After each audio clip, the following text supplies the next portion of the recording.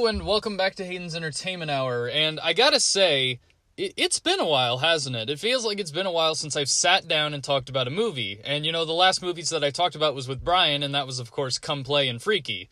And those were two of the last movies that I officially saw in theaters, and I was like, okay, you know what? Nothing new is really coming out, so let's go back to the streaming service thing, because there have been a lot of streaming service movies I've missed as of late. I mean, I was far behind the curve on Devil All the Time, and most people were watching it when I was still like, I'm doing the Adam Sandler project for school. And then another movie that I missed, of course, was I'm Thinking of Ending Things, which got talked about forever, and I missed the mark on that one, and I need to go see that one. I also saw Mank came out not too recently, and everybody saw it and was talking about it, and now they're moving past it, and I'm like, man, I gotta play catch up here. I gotta get my thoughts out on these movies, because, like I said, this year has not been great for movies, obviously, and the biggest bit of news is obviously now, it seems like most streaming services and most companies are going to give you the option you can either watch the movie in theaters or watch it at home on some streaming service or just VOD, and like I said with Brian when we were talking about the whole Disney initiative thing and, like, their whole marketing thing for, like, the new phase of the MCU and how they're gonna do movies and stuff, I said it is going to kind of be refreshing to not always go to theaters to watch that really bad movie that just came out, because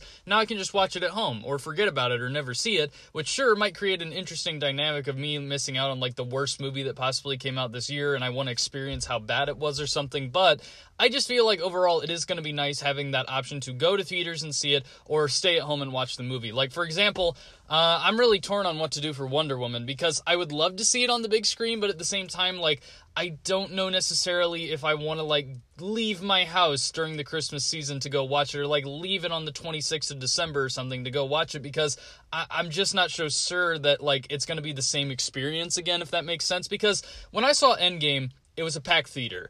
And that experience of watching all of these Marvel fans just get really giddy, they're all excited seeing their favorite superheroes on screen, that was an awesome experience to feel that with the audience. But now, we're in a coronavirus year, which is slowly going away because thank goodness the vaccine is done, but it's going to be like half full theaters, or probably theaters that won't even be full if I'm honest, and watching a superhero movie without a full theater, not gonna lie, it can be a really boring experience. Like, we saw New Mutants with nobody in the theater, and we just hated it. We were bored half the time. We checked our phones the majority of it more than we did pay attention to the movie, it seemed like. And then when I saw it a second time with the other Brian, I tried to pay attention to it, but the movie just was not interesting. And so I don't know what I'm going to do with, like, superhero movies moving forward, because it feels like now with that option to watch them at home, more people won't go to theaters to watch them anymore, and that might kill the movie theater experience, and well, we'll just have to see what happens, I guess. Now, granted, the one benefit that I know a lot of people will point out is, well, at least independent films will now be seen without, stupid teenage kids that walk in and are on their phone the entire time, which I agree, yeah, I would rather see independent films in theaters, but I do kind of think this is going to hurt the market more, because superhero movies do have the revenue that drives those theater chains, and that's not debatable. I know a lot of people would say, well, the independent films do too, but if you really look at it, the $1 billion to $1 million superhero films are the ones that make the revenue for those theaters. They're the ones that make the most money, that keep the theater running. If theaters ran on indie film cash, they would struggle for a little bit, because not everybody sees indie films. They're too weird for most people. I love indie films more than superhero films, obviously, but I do understand the whole argument about how, like, this is going to change the experience and how superhero movies kind of run the industry, and not wrong. I'm not going to disagree with that. But anyways, I kind of rambled on with the intro here. What movies are we talking about today? Well, the 4 movies that I'm going to be talking about today that I think a lot of you guys will have some interest on my thoughts on are Antebellum, The Devil All the Time, I'm Thinking of Ending Things, and Mank. What I have to say about each of these movies is that I have a mixed set of opinions on each of them, and I feel like a lot of you guys are going to have to just kind of sit back and let me give you my thoughts on each of them, and just kind of like tell you why this is such a mixed podcast, and why I feel like at least 2 of these films bring a lot to the table, and the other 2 are just, I don't know if I'd ever watch them again, to be honest. So, thank you guys for listening to this intro. We shall now move into the first movie, which is Antebellum.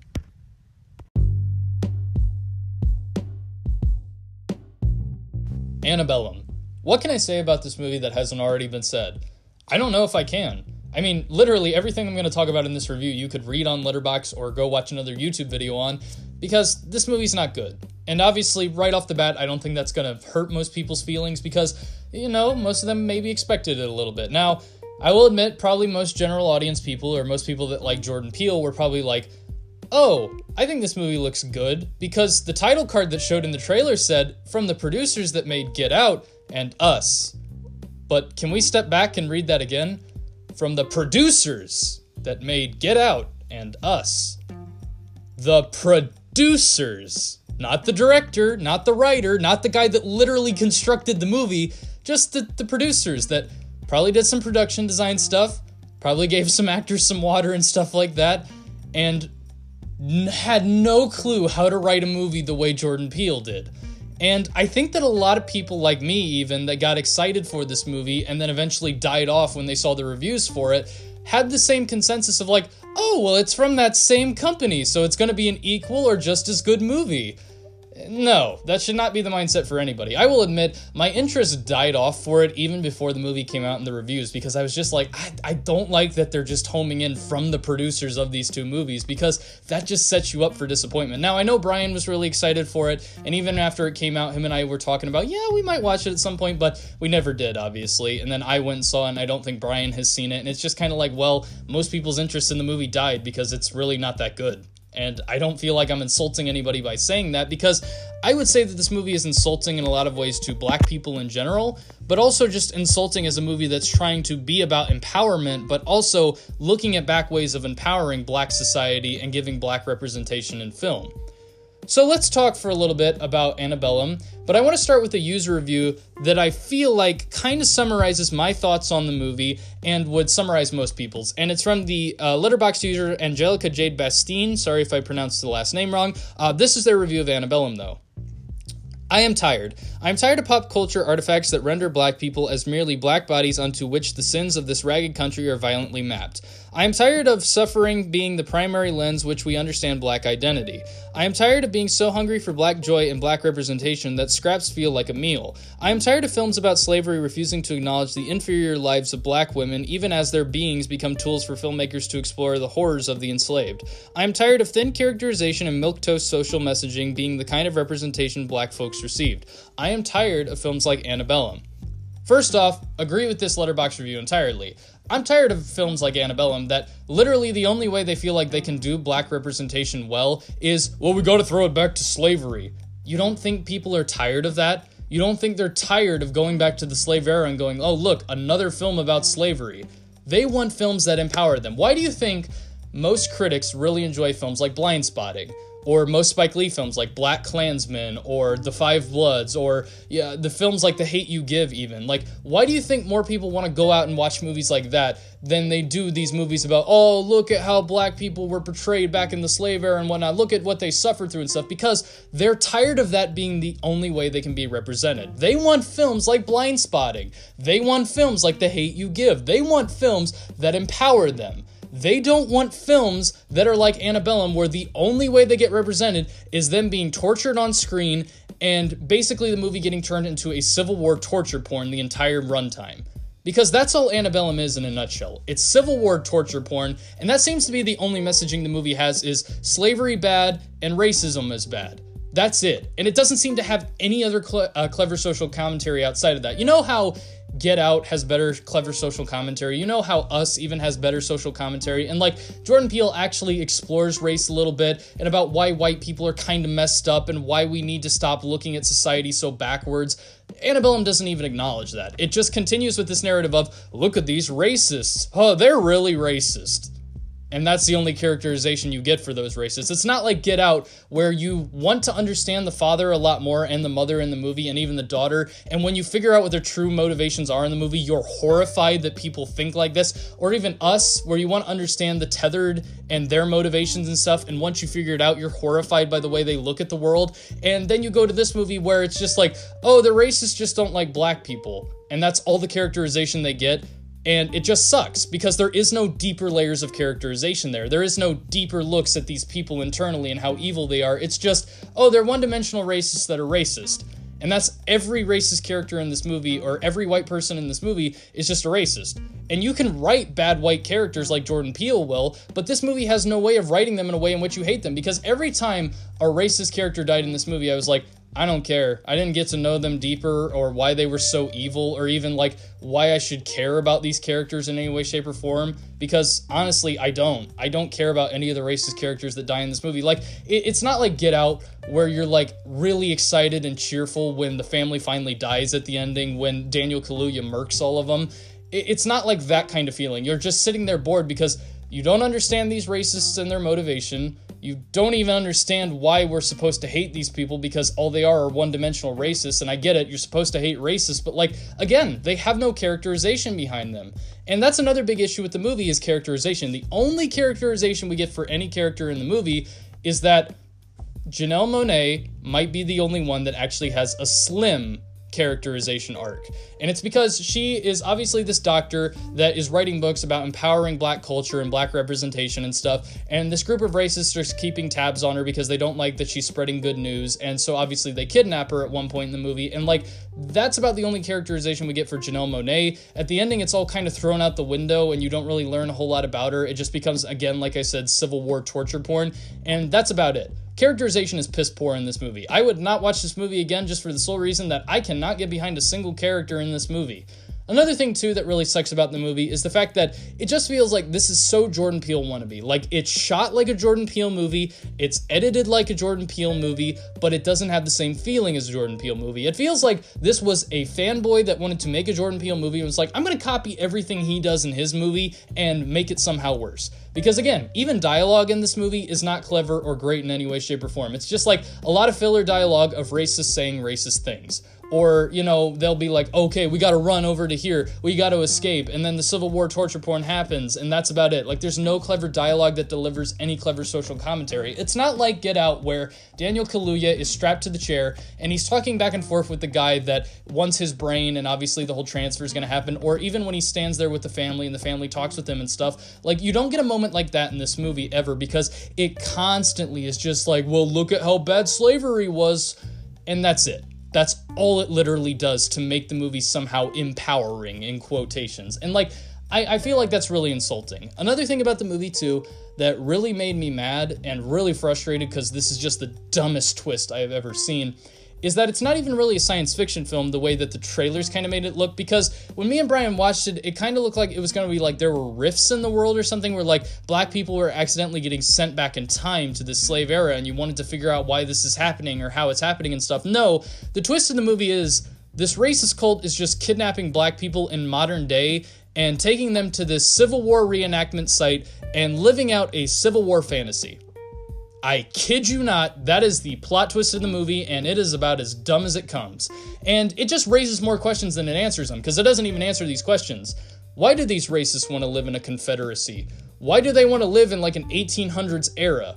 Why are they picking this Civil War reenactment site? How has nobody come across this group? Because Civil War reenactment sites still get active tourists that visits. How do they balance a day-to-day job and also this fantasy Civil War lifestyle?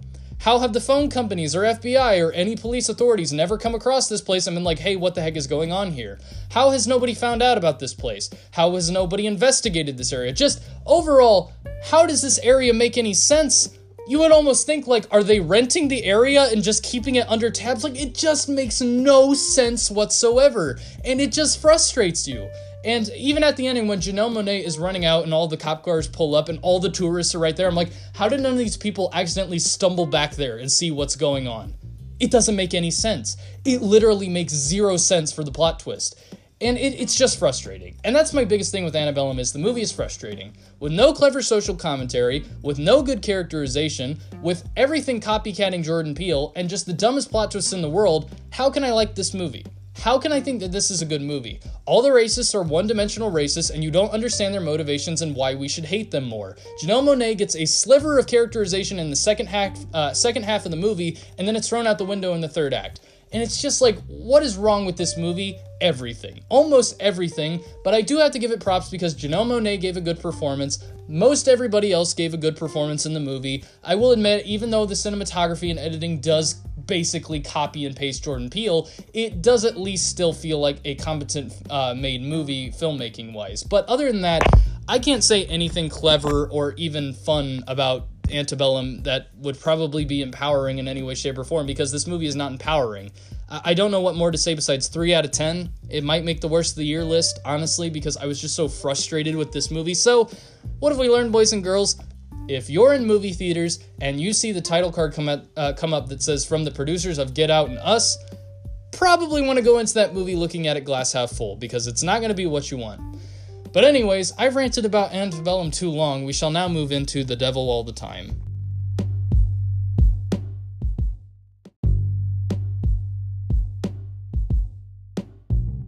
The Devil All the Time is the brand new Antonio Campos movie to hit Netflix as an original film. It came out in September, everybody saw it except me, and I'm late to the party on this one, I already know. But the story is about a boy named Arvin, that's played by Tom Holland, and he has a troubled childhood, which has led him to live with his grandparents and his stepsister Lorena. And of course, this new preacher moves into town, played by Robert Pattinson, that is somewhat manipulative and taking advantage of Lorena. And of course, Tom Holland has to make rough decisions that not only help his family along the way, but also betters a future for himself, even if the decisions that he makes are a little rash. So, the one thing that I have to say about The Devil All the Time that I think I don't understand but a lot of people are saying is that they don't think it's a good movie. They either think that it's mediocre or that they just think that it's not worth their time to rewatch again. But I honestly don't get that consensus, because after watching The Devil All the Time, I like it. I think it's a good movie. I don't understand all of the criticisms behind it, really. I can understand some of them, which I will get into here, but I guess, in a way, I don't really understand why so many people don't like it as much. Maybe they'd have to kind of tell me a little bit more. I read some of their Letterboxd reviews, and they would, talk about one little detail that I wish they would have gone further into, so I don't know. I'd have to sit down with somebody to talk about it, but I think The Devil All the Time is a good movie. I don't really understand the criticism that it's too bleak. In fact, I think the movie kind of serves a purpose in how bleak it can be at times, but I guess that's just me. That's my opinion. This is me viewing it through a different lens, but I feel like The Devil All the Time does a good job in its 3-act structure, because first off, right off the bat, the first act of the movie is very good at setting up this traumatic past for Lorena and Arvin in the movie, because when Lorena was introduced as the other baby plotline in the movie, I honestly thought it was going to go nowhere, and honestly, I thought that it was going to be lazily tied into the third act later and would really not have a satisfying payoff. But the first act does a very good job juggling these two different lifestyles that are going on in these two different upbringings, because Lorena comes from a family and a mother that married this religious fanatic who is somebody that constantly feels like he has to prove himself to God, almost like a religious cultist. And she is a young infant baby, of course, when this happens, but the religious fanatic father gets it in his head that God wants him to commit a sacrifice that will bring him back and resurrect him, and so he takes, of course, Lorena's mother out into the woods and stabs her in the neck with a screwdriver, and then is like, okay, God, resurrect her. Of course, it doesn't happen. He freaks out and is murdered later on, is left orphaned with the grandparents of Arvin. Whereas the other upbringing we get in the movie is pretty straightforward, pretty normal life for Arvin. His dad is Bill Skarsgård that came back from war. He fell out of love with God because he saw this man get crucified on a cross, but after he gets married and has Arvin, he gets this kick to pray again, and he starts feeling a little bit of a connection with God, but he's like a normal Christian man throughout the movie, but then his faith is tested once his wife gets cancer, and so he starts to do things that a religious fanatic would do. So, for example, he murders Arvin's dog and strings it up on a cross and acts like this will bring God back and bring in, of course, the healing power to save his wife. When it doesn't happen, he slits his wrist and dies. So I would say the movie does a very good job showing the two upbringings these characters come from, because Arvin's father has anger issues, and he's very quick to his temper and will act more with his fists, and when we see a grown-up Arvin, we see that happen in the movie. If he can't solve a situation with his mind or talking his way out of it, he just goes to his fists. He beats people up. There's even a shot that is just the same as a scene that happened earlier in the movie where Bill Skarsgård gets out of the car, punches a bunch of rednecks, gets back in, and cleans the blood off his knuckles, and Arvin does the exact same thing with some school bullies picking on Lorena. Whereas Lorena is following in the footsteps of her mother all these years later, where she's falling in love with this religious fanatic played by Robert Pattinson and is being manipulated by him. So both of their characterization really follows the sins of the past, but the only difference is Arvin steers away from that path. He wants to make a whole new life for himself, and he doesn't want to get into the temptations and evils that his father had. And so I think that was kind of brilliant in a way, setting up the first act to show the type of characterization that would feed in from these parent characters onto, of course, Arvin and Lorena. Now, I gotta say, the first act can be messy to some people. Like, I've heard the criticism that Bill Skarsgård and that entire plotline doesn't really matter. It just more or less is like, oh, here's how Arvin got orphaned. But I feel like it serves a purpose. It's supposed to kind of make you feel, like, dirty a little bit about what happened to his parents, and of course that his dad took the wrong way of handling losing his wife. But I completely understand the criticism behind that if you want to make that argument, I guess. But to me, it didn't feel like it was a big issue in the movie. But I gotta say, once the second act comes around, this is where I struggled a little bit with the movie, and I feel like this is going to be where most people kind of lie in with my criticism here. When Robert Pattinson gets introduced, it's not necessarily that he's giving a bad performance, but there's just something off about the accent. I really don't like the accent. It feels at times like it's a little too hammy for me, or it just feels otherworldly, or it just feels like somebody putting on a character, and I didn't really like that. It took me out of the movie. Not only that, but the characterization we get for him is not really a whole lot. Like, we get it, he's a scumbag completely. He's using his preacher powers to manipulate and have sex with these girls, and then say God doesn't love them, which causes them to kill themselves. And I think that's really messed up. But we don't get much characterization outside of that. We don't really learn a whole lot about the guy's past. We don't really learn about his dark intentions that much. And that was kind of an issue for me. And that started to become an issue because that plot line is going on where Arvin wants revenge on this preacher. And then we cut to Jason Isaacs' subplot, where him and his wife have been kidnapping hitchhikers, basically, taking them out to picnics. They have a photo shoot with Jason Isaacs' wife. Then, of course, when they get ready to have sex with them, Jason Isaacs shoots them and photographs them before they die, and then uses their corpse as a model with his wife. And while that plotline's going on and it does come back at the ending, you're just for the longest time going, why are we cutting to this? Because it's kind of out of nowhere at times, I will admit. It just feels like, oh, we gotta drop in and check in on Jason Isaacs when the main plotline of Arvin we should be caring about more. And it just didn't really fit with me. But the biggest plotline that I didn't like in the movie was actually Sebastian Stan's.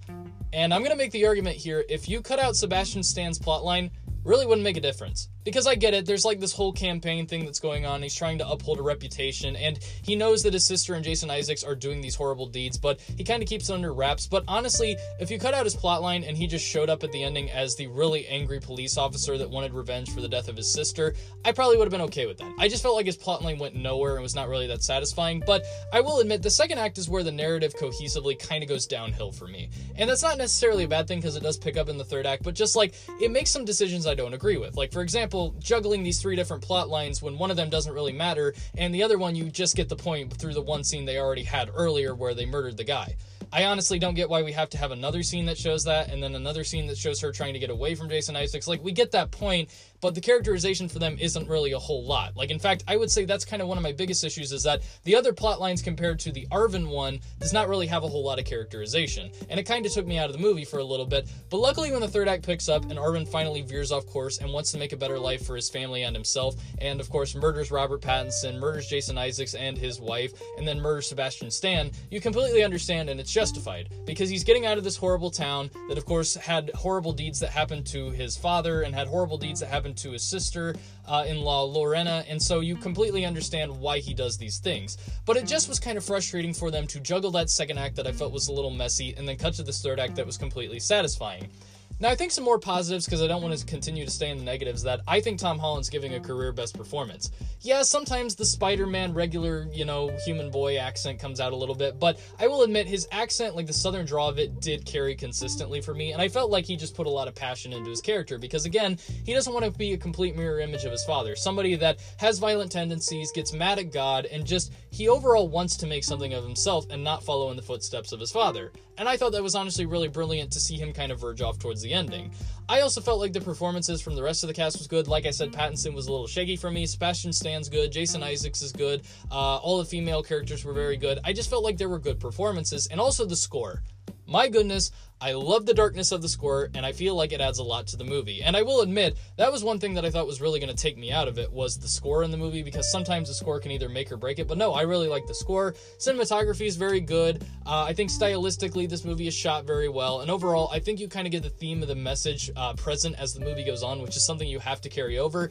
But I will admit, the voiceover narration was not for me. And that was an issue that I had with like a movie like Once Upon a Time in Hollywood, where the narrator would just pop up at random times. And I know that's like a Tarantino staple, most people tell me, but like, I just didn't like it here. I know that a lot of people would argue that it serves a purpose, but like, I didn't like the narrator choice. I would have rathered if the movie just kind of let it play out and let these characters say and just let these characters think, and we could tell through like their emotional acting what they were thinking. But then the narrator has to come in and go, Arvin is thinking about this right now, and he was really angry at this character. And I'm like, I don't need to know that. I can tell through little Tom Holland's performance that I know for a fact that's the way he's feeling. And that was kind of frustrating. But overall, I would say The Devil All the Time is still a good movie. Again, like I said, I don't really get the criticisms behind this movie, and I guess I don't see why it's mediocre. Somebody can change my mind on it, of course, but I thought this was a good movie. I definitely would revisit it again. It's not too long, it's not too short. I feel like it's got the perfect little runtime, and I was invested the entire time, even if the second act did take me out sometimes. Like I said, if you cut out the Sebastian Stan plotline, if the characterization was a little bit better in the second act, and it didn't feel like it was focusing way too much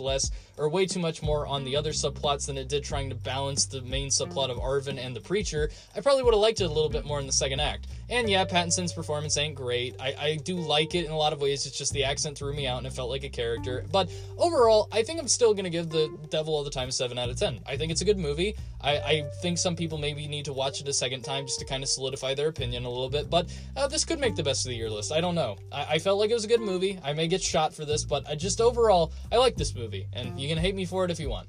But thank you guys for listening. We shall now move into Charlie Kaufman's new film, I'm Thinking of Ending Things.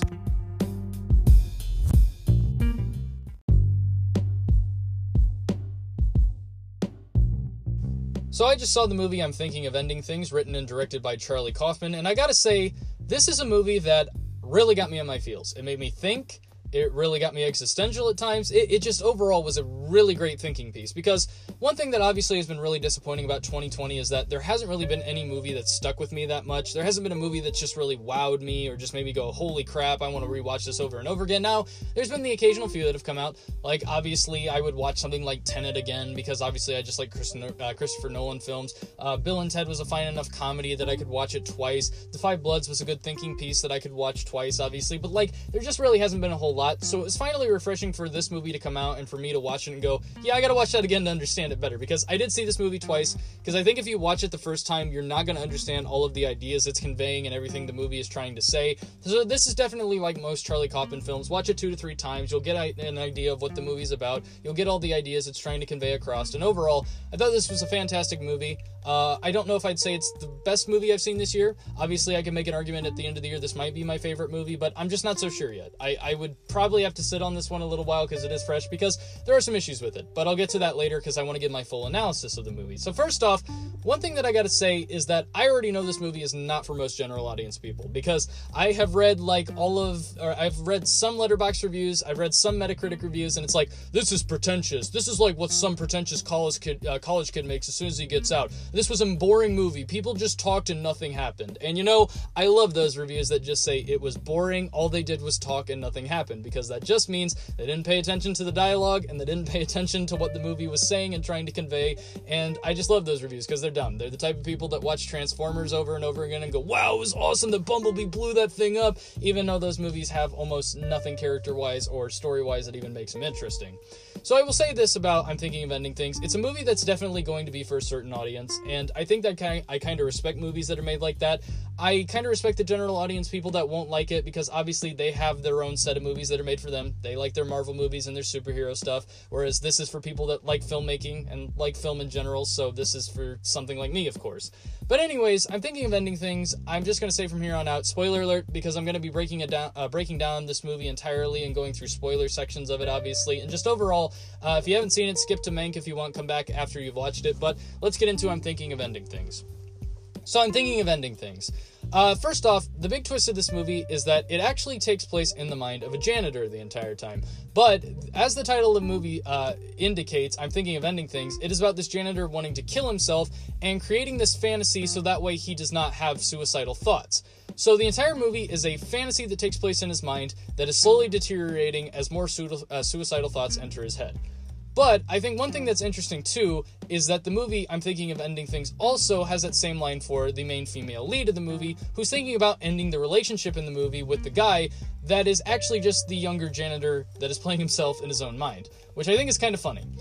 So how you know that is the opening shot of the movie is the female lead on the street talking. She looks up, the old man is talking in the window, cuts back to her, then cuts back to where that old man was with Jesse Plemons standing in the place. So that's how you know that the old man is Jesse Plemons in his mind, and maybe a younger version of that old man. Well, basically, all of the interactions in the movie, since it's taking place in his mind, are just the old man talking to himself. Philosophically, about life, about death, about the wrong decisions he's made. Basically, all the dialogue in the car is just discussing various things that the old man is thinking to himself. And he's obviously going back and forth. and anything that he comes across that he feels an attachment to in his life will show up in his memory. So like, for example, there's this girl that's getting bullied in the hallway in the movie, and he passes by this girl, and she shows up at this ice cream place at one point in the movie, and the two popular blonde girls that are bullying her also show up at the ice cream place too. And I found that interesting, and I'll get to that scene in a little bit, but like, anything he comes across or feels an attachment to has an appearance in the movie. But when the movie starts off, it's basically starting with this girl just kind of thinking about, I don't want to be in a relationship with this guy, I'm not so sure about him, and he's talking about his family and making small talk, and she's not really into him, and she's just basically talking the entire trip about how much she really doesn't want to be in this relationship. But when the two of them start talking about death or something really suicidal, what the janitor will do, which I find interesting, is create a scenario to basically evade and go around that thought of suicide. So, for example, when they get to talking about suicide and ending things, they cut to the farmhouse that they were going to because they're going to visit the parents. And then, of course, when they're on their way home from the parents and they start talking about suicide again, Jesse Plemons veers off to this ice cream shop. And after they start talking about suicide again, they get right back on the road and they're back to square one. He's trying to prevent himself from thinking about suicide the entire movie, but the lingering thought is just almost there. And he's made this girl up as almost a what-if scenario. What if I brought a girl home to my parents? Because the parents in the movie are probably like memories that he's had of his parents growing up and stuff. They're embarrassing. They don't understand the different things that she's studying and all of that, and he's just embarrassed the entire time. So in the movie, for example, how you know it's a fantasy and how you know it's his thoughts in his mind just saying whatever he wants is at the dinner table with Toni Collette and the father, of course. They're talking to the girl and she's studying a bunch of different things because he's going through different scenarios. Like,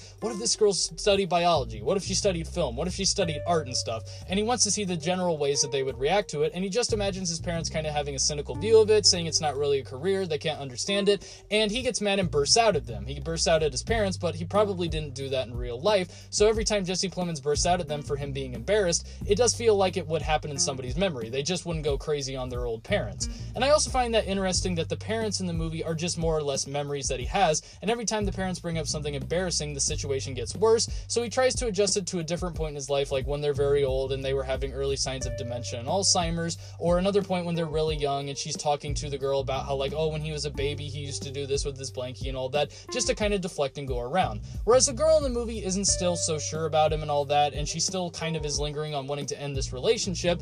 But another thing that I found really interesting is that Jesse Plemons does not want her to go to the basement. He constantly says, yeah, you don't want to go down there, blocks it off from her at one point, and is just basically trying to keep her away from knowing who he truly is in the movie. And at one point, of course, she goes down to the basement and finds a washer that is full of janitor costumes, and then goes over to the section of like all of these records and paintings and whatnot that have a bunch of trees on them that are the exact same paintings that she was showing off to the parents at the dinner table, implying that none of this was original. He didn't make any of this artwork himself. It was an attachment that he had with these different paintings and these records, and he made it up for her personality. And so obviously I thought that was kind of brilliant that the movie incorporated elements like that that really made you think.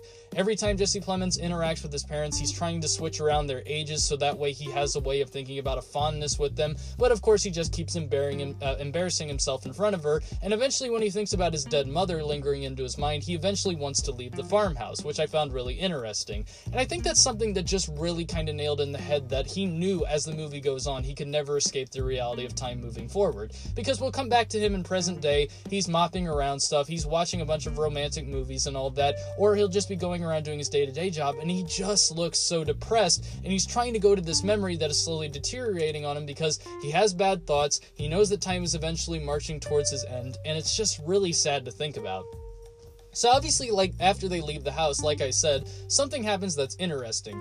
There is a straight 30-minute scene of them just talking dialogue-wise on the way home. They're just talking about what happened in the house, he's talking about what happened with his parents and whatnot, and then they get to the existentialism of, like, I've made a lot of bad choices in my life, I don't know how I ended up being, like, a stupid janitor, and she says what, and he tries to deflect that into a new conversation, and he even talks about how we try to escape our normal lives with fantasy thoughts, because he talks about movies being a virus that we place in our heads to escape the bad realities of living, which, honestly, I think was really great social commentary, because I think that most of the movies that we see nowadays and most pop culture things scenarios that we go over, we just try to think about that instead. We try to think about, what if we were in that scenario? What if we were in that grand adventure that this movie is talking about? And we try to escape to that because we don't want to think about the cold, harsh reality that we're living in. And I thought that was kind of brilliant, because the people that struggle with depression probably do want to think about, what if I was like a great rocker or something, or what if I was a great artist and all that? And the movie plays around with that, but reality just sinks in at one point and kind of throws that down for them, like, well, you aren't this imaginary thing.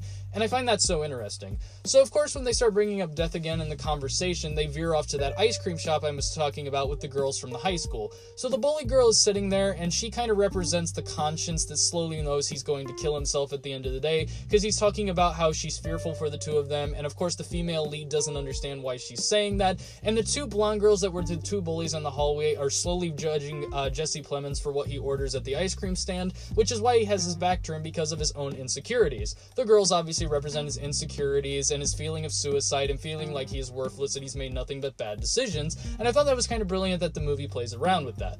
Another thing, too, that I thought was really good is, after that sequence plays out, is finally when we get into the deterioration of his mind, because they continue to drive, they park at this school, obviously, which is the actual school the janitor works at, and Jesse Plemons is really embarrassed. He obviously thinks that somebody is going to watch him and this girl kiss, and so obviously he goes into the school to investigate, in which he doesn't return, and the girl brings up a really interesting thought.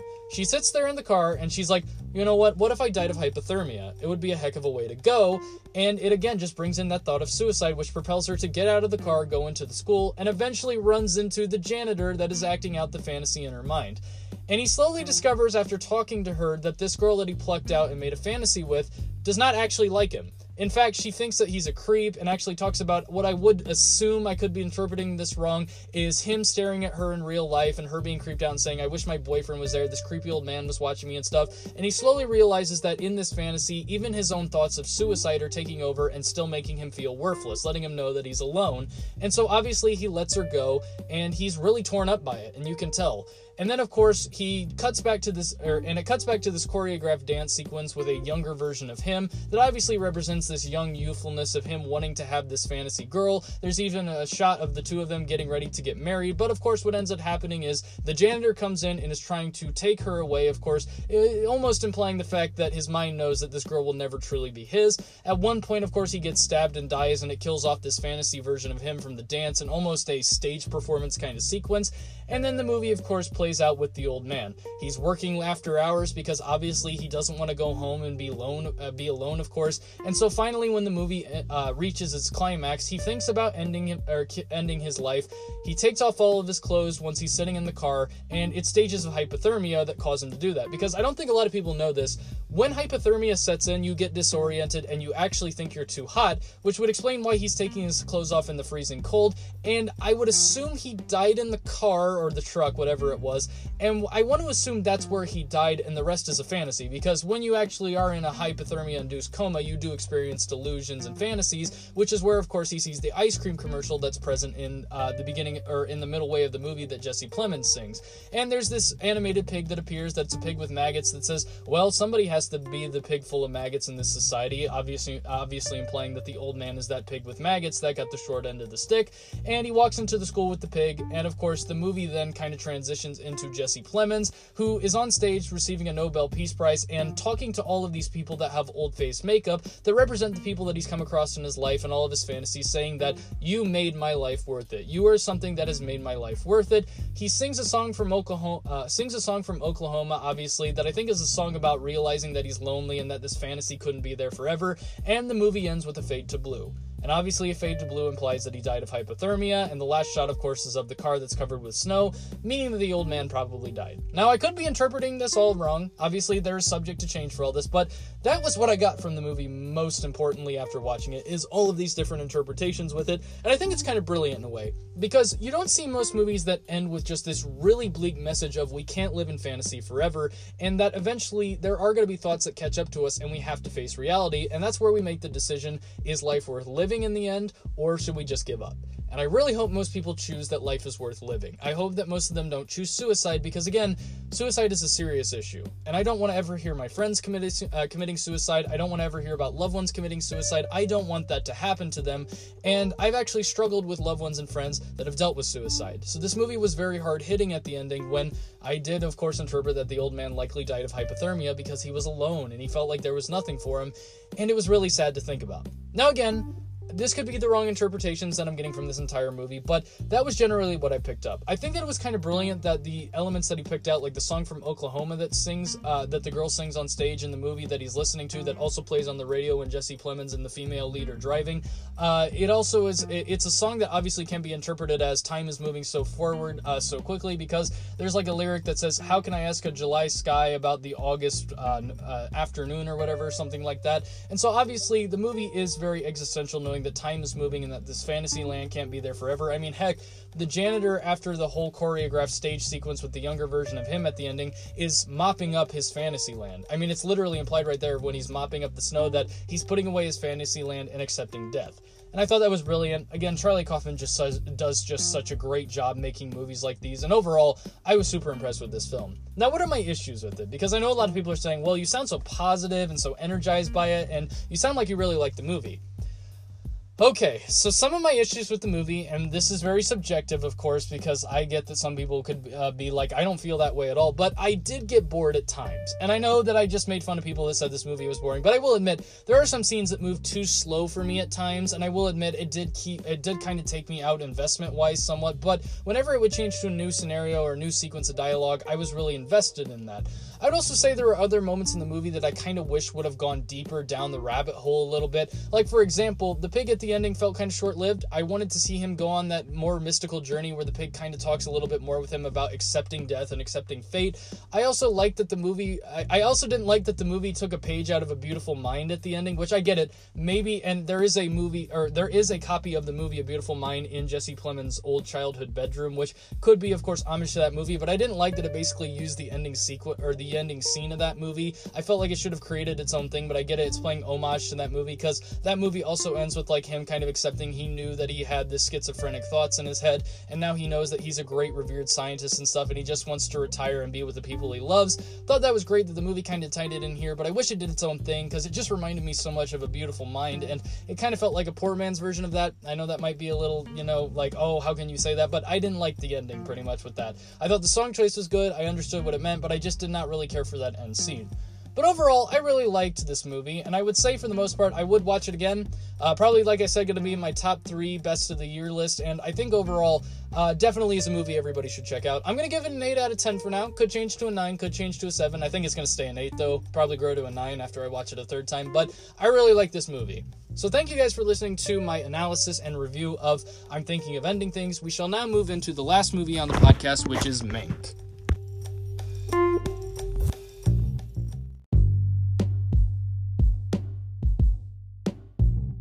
Mank is David Fincher's brand new Netflix original movie, which is the story of American screenwriter Herman J. Mankiewicz, who's responsible for writing the screenplay for Orson Welles' Citizen Kane. The movie is taking place in a 1930s setting in which he is in his older years and has let alcoholism completely consume him while he's trying to spend 60 days writing this script that he maybe doesn't have a lot of investment in as he normally would. And so the story is obviously looking at him in his older years and is also looking at how his peers evaluated him at the time. It's basically a biopic looking into the man's older years, but especially around the time of one of the biggest movies of all time.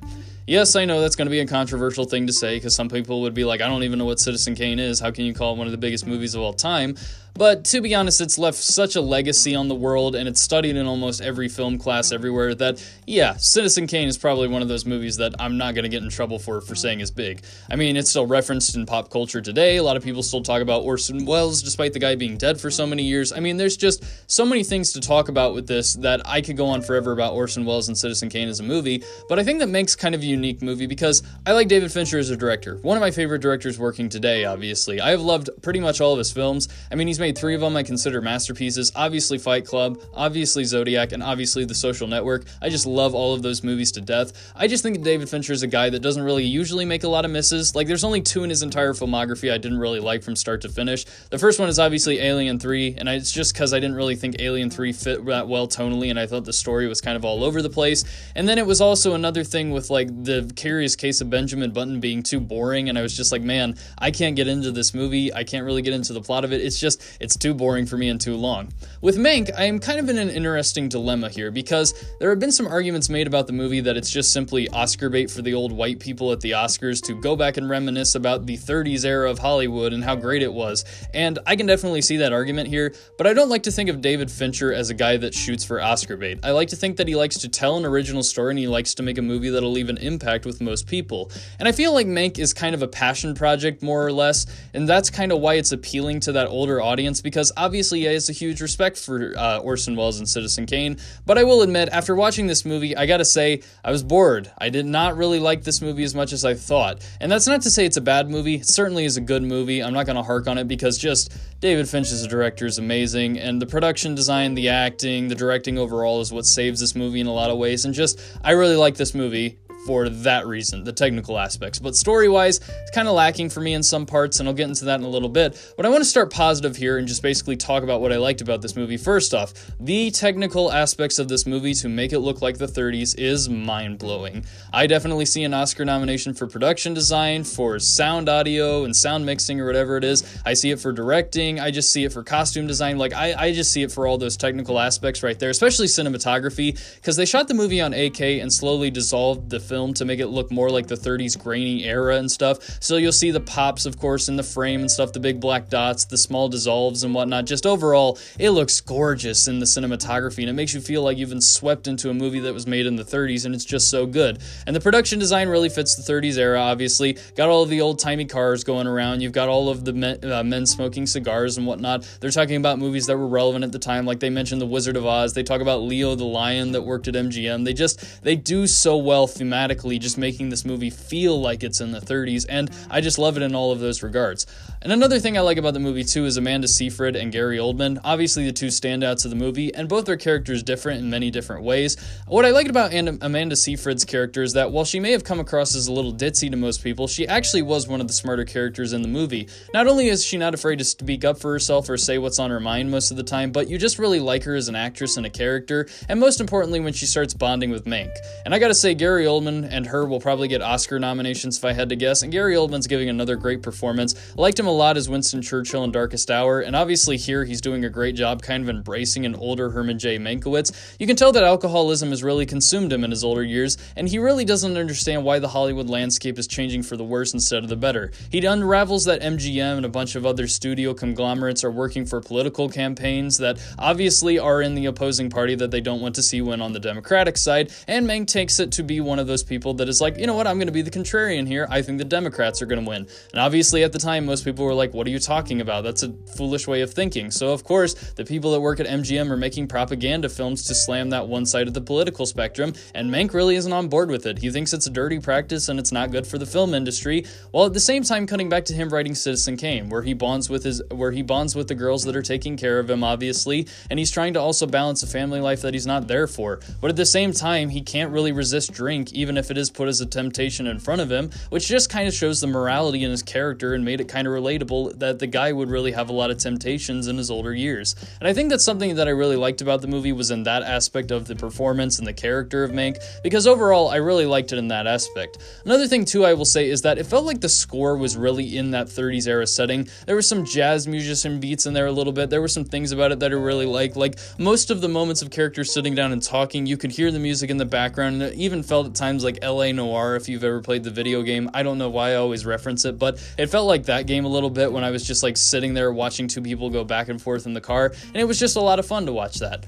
But now I want to get into complaints because obviously there have been a lot with this movie, and some people obviously will probably disagree with me here on this comment, but I found the movie boring. It really took me a lot to get invested in certain scenes in this movie, just simply because it's a lot of talking back and forth, and there are 3 plot points that are getting juggled around in this movie. The first one is obviously Herman J. Mankiewicz trying to write the Citizen Kane screenplay with Orson Welles and his assistant breathing down his neck, and him kind of, just kind of being like, I'll write this whenever I got time. I kind of want to bond with these people that are taking care of me, and at the same time, I can't resist the drink that's put in front of me. The other one is obviously the political campaign one that I talked about with the MGM studios making propaganda film, and that was a plot point that I felt like was the least interesting to me. It felt more or less like David Fincher was inserting his thoughts on the Hollywood landscape rather than telling a compelling narrative there, and I know that might be controversial and a lot of people disagree with me, but it felt like it was more David Fincher's comments on 30s Hollywood politics, but I don't know, I could be wrong there, but that's kind of what I got from it, and I didn't feel like it fit.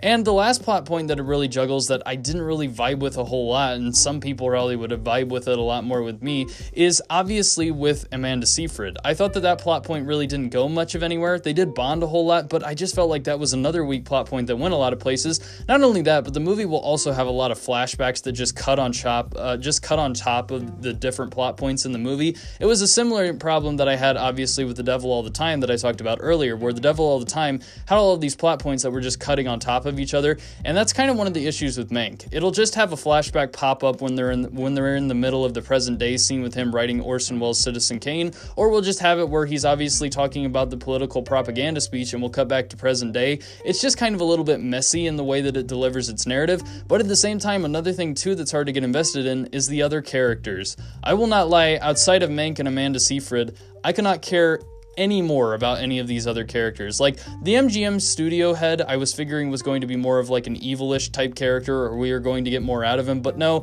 he just felt like a greedy corporate tool. So did his assistant in the movie, and I was just kind of like, I don't really like these two characters. They don't really feel like they have any character to them, and anybody else that pops up in the movie that's like a lawyer, an executive director, somebody that works for the studio, just feels like a character that's there to serve a purpose in one scene and then move on, and that was kind of a bummer to me.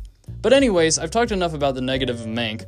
How would I put a bow on it? Because it just seems like I'm talking more negative than positive.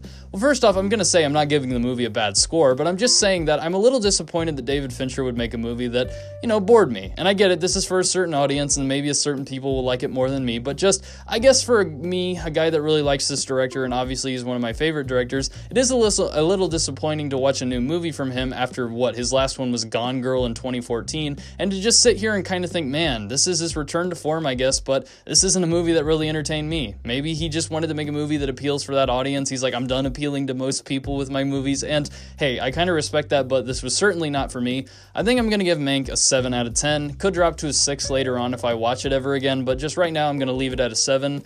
But anyways, yeah, that'll conclude the podcast, and I guess here's an announcement for you guys real quick.